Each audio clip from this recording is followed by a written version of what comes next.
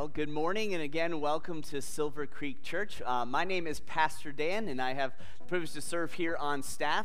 Pastor Todd, our lead pastor, sends his welcome as well. Him and his wife are on vacation this week, a much deserved break, and so be praying for them that they have some good R&R and come back refreshed for what God has to come here at our church. I also want to, before we dive into the message this morning, want to give you an update on last Sunday. Now, last Sunday, we had somewhat of a special Sunday. We called it our Glow Sunday, and where we kind of introduced to you one of our ministry teams, the Glow team, that stands for Global and Local Outreach. And we introduced to you two ministry partners, one globally, the Community Life Centers of Haiti, and one locally, Project SOS, that will be here right in the Portage County, that these two ministries we're going to be partnering with in the years to come. And on top of introducing them to you, we also said that we were going to take up all of the offering from that day and that we were going to give it to these two ministries and split it down the middle to kind of help them and serve them in the beginning parts of our partnership. So I want to let you know that because of your generosity, we've collected over $52,000 that we'll be able to split between these two ministries. Yes, we're very excited to be part of a church that is so generous, and excited of how God is going to use that money in order to help them with their ministries and serving people. All right, so we're starting a new series today called Modern Family. You know, as a church, one of our kind of values is the family. That, kind of one of our things is we desire to build the family, and we believe that part of that is because that God has instituted the family and desires to use that for discipleship. And so since He cares about your family, we care about your family. But we are going to take a slightly different approach to this series.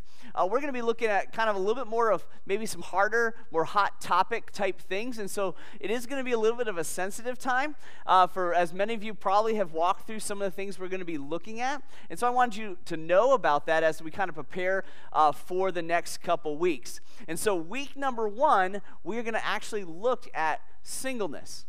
You might ask yourself, why would we look at singleness in a series on the family? Well, there's a couple reasons for that. In fact, it's very unusual to do that. I actually have a pastor's friend at my last church who had a sister who was unmarried for her whole life. And whenever we would do as a church a family series, she would tell her brother, hey, I'm going to deuce out for the next 4 to 6 weeks. I'll be back when you preach something that pertains to me. And so now it's all the married people's turn. We'll see you in a couple weeks. No, I'm just kidding. Don't do that.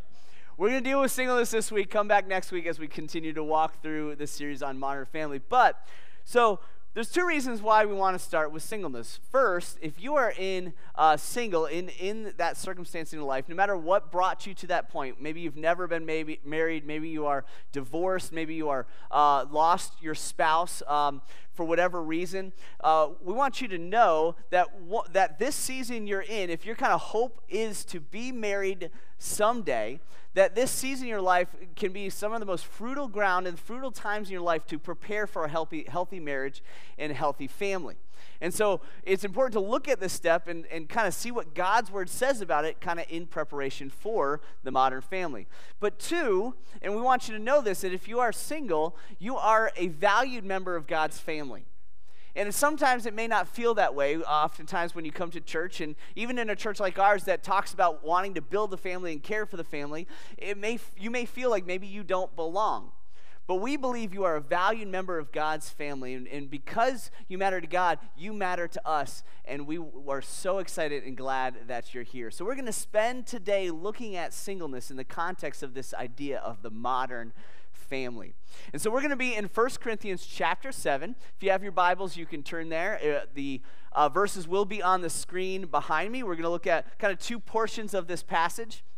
To give you some context, 1 Corinthians was written by Paul to the church in Corinth, and he wrote it to address some issues that kind of had filtered back to him. He got like a report about how things were going at the church. And there were some concerning things there, some doctrines that were being taught that were false. They had all kinds of perspectives on marriage and sex and other things that were all upside down. And so Paul was writing to them to address those issues. And in chapter 7 particularly, in the beginning, he starts the entire chapter talking about marriage and God's design for sex within marriage. And then he goes immediately from that, talking about the gift and the design for it, to verse 6, which we're going to look at here in a second. But what I want you to know is in this chapter, there's 4 things we're going to see this morning. I want to put it out there. The last time I had a message was 4 points. Some of you all freaked out. So hang in there. I know normally we're a 3-point church, but I'm feeling a little crazy this morning. We're going to go 4 points. But the 4 points are this: an unexpected gift, a harmful eagerness, a spiritual family, and an undivided devotion. So first point we're going to look at is an unexpected gift, starting in verse 6, coming right on the heels of him talking about marriage and the design for sex within the marriage. He says, "Now as a concession, not a command, I say this: I wish that all of you were as I myself am, but each has his own gift from God, one of one kind and one of another." So what Paul is saying here, what you need to know about Paul is Paul was a single man. That he was an apostle of God, and God used him to do some incredible things. He went on missionary journeys, planted churches, wrote a good portion of the New Testament, but he did that as a single man. And he's saying this, it's really kind of almost comical, where he's kind of talking about marriage and the design for sex within marriage, but then he kind of goes and says, "I kind of wish you all were like me." He said, it's like kind of like this beautiful, kind of like putting sex on a pedestal and saying, but you can live your life without it. He says, "I wish you were like me." But then he goes, but each has his own gift. So he calls singleness in this passage a gift, but also marriage as a gift. And the point he's trying to get across is that no matter where you find yourself in life, it is a gift from God. Maybe not the circumstances that get you there, but certainly the season that you're in, God can use that in your life to show him who he is and reveal more of himself to you. When we talk about singleness, a lot of times there's a perspective that singleness is almost a problem that needs to be solved. It's not something that people want and desire because they're longing, to be married and take that next step in their life. You look at this and you might say to yourself, how can singleness be a gift? And if it is a gift, it's more of an unwanted gift. I don't know if you remember growing up, when you came down at Christmas morning and you see the presents of the tree and you begin the process of opening presents only to find, a pair of socks, right? As a kid, you're like, I wanted the toy, now you got me socks. Or if you've ever gone trick-or-treating and you go to that one house, instead of candy, instead of the Reese's cups that you really want, they give you a toothbrush. It's like, this is an unwanted gift. I have hopes and dreams for my life. I want to be married. I want to be happy. I want to find that special someone, that soulmate that I can do life with. And it feels like singleness is almost seen as a negative thing, a disease that needs to be cured, a problem that needs to be solved. Paul takes a completely different approach and says singleness is not a problem. It's not a disease. In fact, it's a gift. It's a gift from God. Jonathan Holmes, in a kind of a breakout session of a conference I went to, said this about singleness a couple years ago. He said, "Singleness is neither a transition to marriage or a wilderness to be endured." Meaning that the season you're in right now is not one that is just a simple transition to something better. And it's not a wilderness to endure, that there's actually a giftedness, that something that God can do special in your life now. Paul goes on to say here in verse 8 and 9, and actually addresses another view of singleness that I think we see back in his culture, in his day, as well as ours. But in verse 8 and 9, he says, "To the unmarried and the widows, I say that it is good for them to remain single, as I am. But if they cannot exercise self-control, they should marry. For it is better to marry than to burn with passion." Another view of singleness is it's almost put on a pedestal. And this almost is tied in with the view that we as humans are sexual beings and sexual creatures. And so because of that, we should have the freedom to pursue our sexual desires. And what Paul is pushing up against that, he says marriage and singleness are both gifts, but when you're single, it's not to be used as a weapon to pursue the things of the flesh. It says if you're not able to control yourself and you're burning with passion, it is better for you to marry than to live in sin. A pastor and an author, his name's Sam Alberry, he wrote this book, and I just want to suggest a resource to you. It's called 7 Myths About Singleness. And what you need to know about Sam is that Sam, being a pastor and someone who is single, is particularly unique to him because he admits to having same-sex attraction. But because he believes in Scripture and because he trusts in God's design for marriage, he chooses to live a life as a pastor and as a normal human being, right? As a celibate, single person. And in the midst of that, one of his kind of goals oftentimes in his writing is to deal biblically with these things. So this book on the 7 myths of singleness kind of shows kind of how singleness actually is a gift, and that someone who is single can live a full, fruitful, blessed, happy life in the context of a relationship with God. But he defines singleness as this, and I think this is helpful to kind of think about what Paul is trying to say here. He says this: from the point of view of Christianity, to be single means being both unmarried and committed for as long as we remain unmarried to sexual abstinence. He kind of combines what Paul is saying and saying, hey, like it is good for you to be single. It's a gift. But if you can't control yourself and you can't, you're burning with passion, it's better for you to marry than to be living in sin. See, the Bible has no concept of singleness that is used as a way to pursue your earthly sexual passions and desires. He says that is designed for the marriage covenant.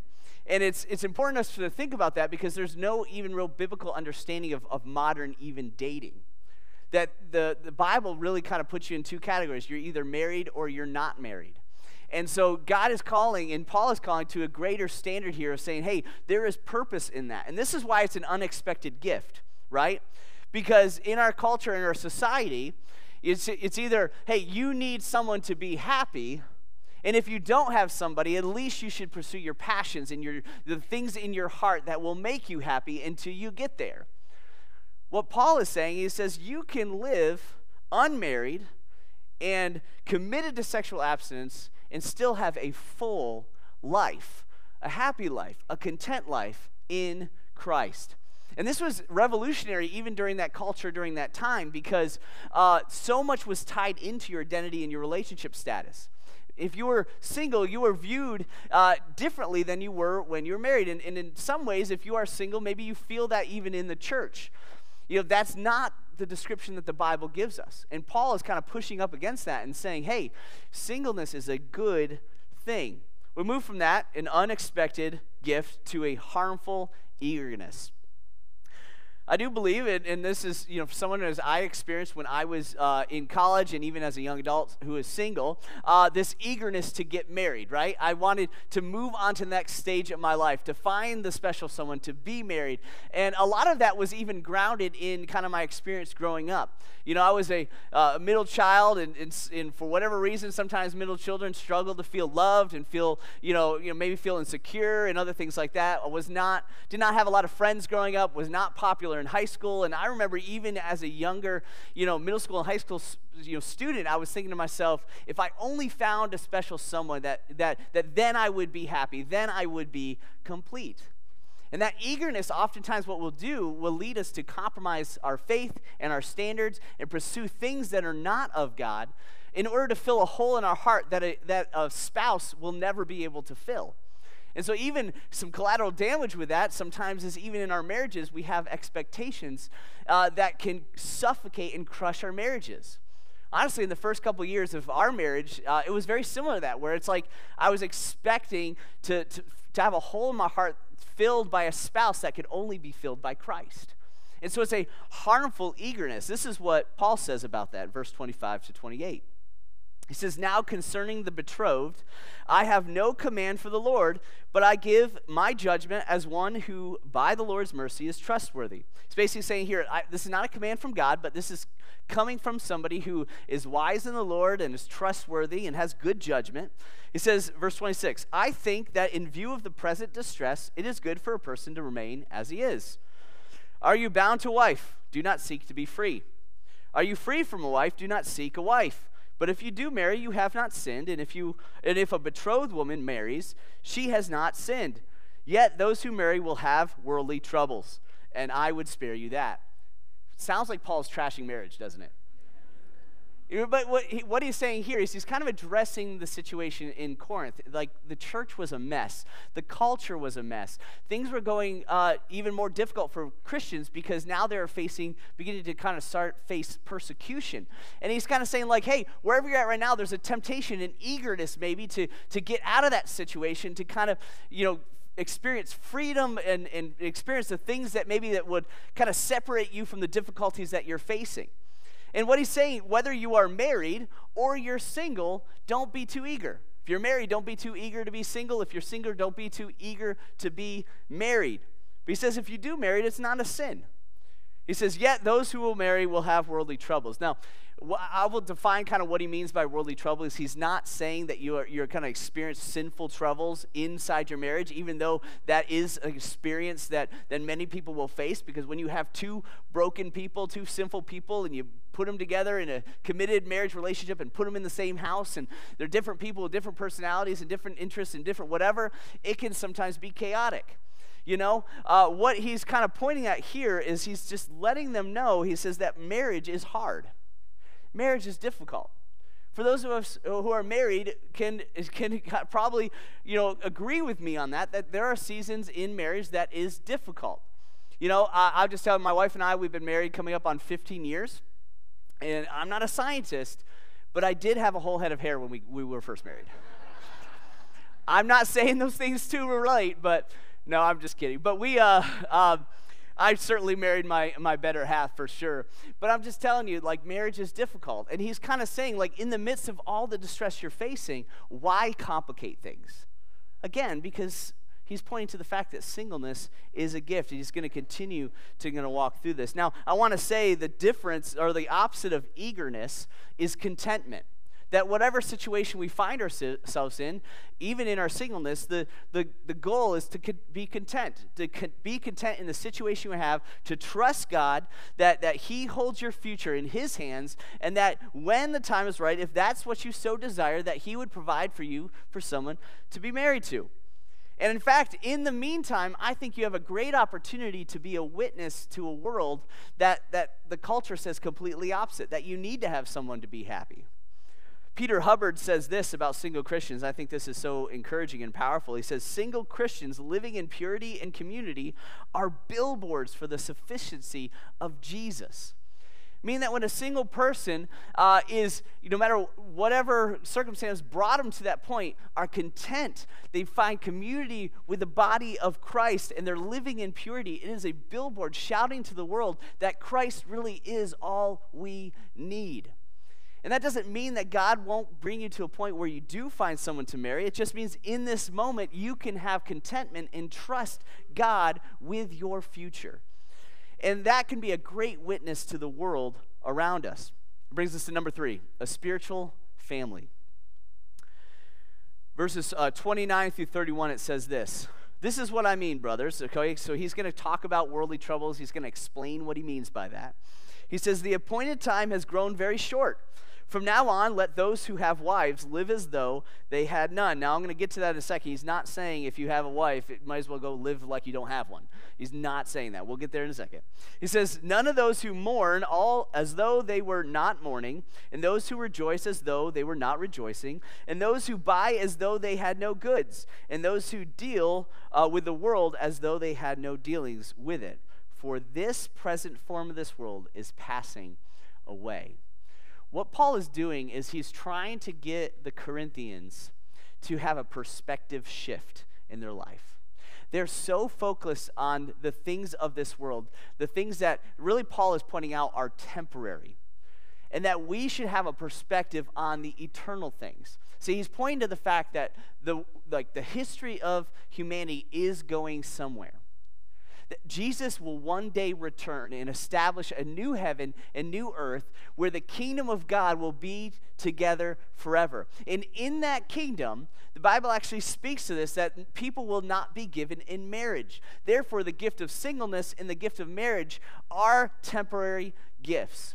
That when we enter into that kingdom and God established it through Christ for eternity, we will not stand before God and worship him for eternity in fellowship with him as singles or as married, as divorced, as widowed or widowered. We're going to stand before as brother and sisters in Christ.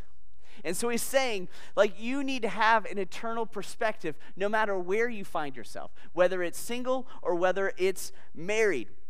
And the idea here is that you may not have a family in the sense that you may not be married and you may not have children, but you have a spiritual family, a family that will be with you in eternity. And I believe we should be a church that represents that we don't have to wait for eternity to experience the kind of community that God has for us and designed for us to have for eternity. We can have that community here and now. And so my encouragement to you, if you're single, I know it's sometimes awkward, right? Maybe you get into a community group and you're the only single person with other married people. Maybe you get on a ministry team and you realize that other people don't have the same experience as you and you can feel maybe like you don't fit in.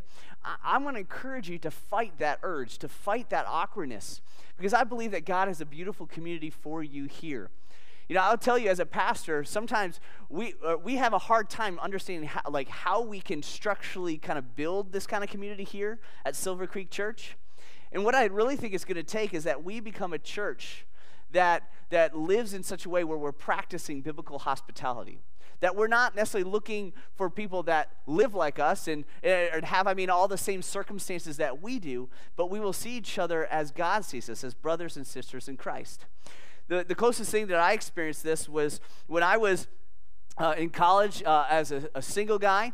I was at a church where my dad was a pastor up in actually in Jefferson, Ohio. He was a pastor up there, and there was a couple in our church. They were empty nesters. They were grandparents. They were certainly older than the college age group, but they had a heart to kind of invest in the next generation. And so we're going to start investing in the young adults, in the singles in our church. Invited them over to their house. We had meals with them. We did Bible study together. We went on retreat together. And I'm just telling you, there's a beautiful part of community there where even though we were different, we still felt like we were part of the same family. We need to be a church that's practicing biblical hospitality and breaking down some of those walls, that even if someone may not be in the same relational status as we are and have the same things that we're going through, but we can still have community and encourage one another. The Bible actually tells us similar concepts with this in Romans chapter 12, verses 4 through 5, that says, "For as in one body we have many members, and the members do not all have the same function. So we, though many, are one body in Christ, and individually members of one another." What it is saying here essentially is that we are one body, united together as a church family. And traditionally this is used to talk about different gifts, but I certainly think different relationship status also would apply. So if you are a single and you're having a hard time maybe plugging into community here, I want you to know from one of your pastors, you belong. And we want you to be here. We want to help you to find that community the best way we can. It's not going to be always easy. Sometimes it's going to be awkward, but I'm telling you, once you find that community and understand that you have a spiritual family, you will find something that is beautiful and encouraging and ultimately what sometimes we need, even in difficult seasons, to get us through to what God has for us next. That brings us to number 4, an undivided devotion. Verse 32 through 34 says this: "I want you to be free from anxiety." Again, Paul seems to be trashing on marriage. He says, "The unmarried man is anxious about the things of the Lord, how to please the Lord. But the married man is anxious about worldly things, how to please his wife. And his interests are divided. And the unmarried or the betrothed woman is anxious about the things of the Lord, how to be holy in body and spirit. But the married woman is anxious about worldly things, how to please her husband." Remember, he's not speaking of sinful things. He's speaking of temporary things as it kind of pointing to eternity. But there's actually some both theological and practical truth in these statements. What he's doing is he's comparing those who are married with those who are unmarried. Those of us who are married, we with marriage oftentimes comes with anxieties and comes with different things that those who are unmarried don't have. As a husband, I'm worried about providing financially for my family. I'm worried about the health and the future of my children. I'm worried about things like oftentimes can cause me to put them on a pedestal over God himself. That I make their needs and the needs of our family more important than sometimes even God is what he is calling me to do. And as an unmarried person, it says you don't have that responsibility, so you are kind of free from that. So the only anxiety you have, or should have, unfortunately, I think we create anxieties that oftentimes we don't necessarily need to have, but what he's saying, you could be anxious about doing one thing and one thing alone, that which God has called you to do, doing the things the Lord has called you to do.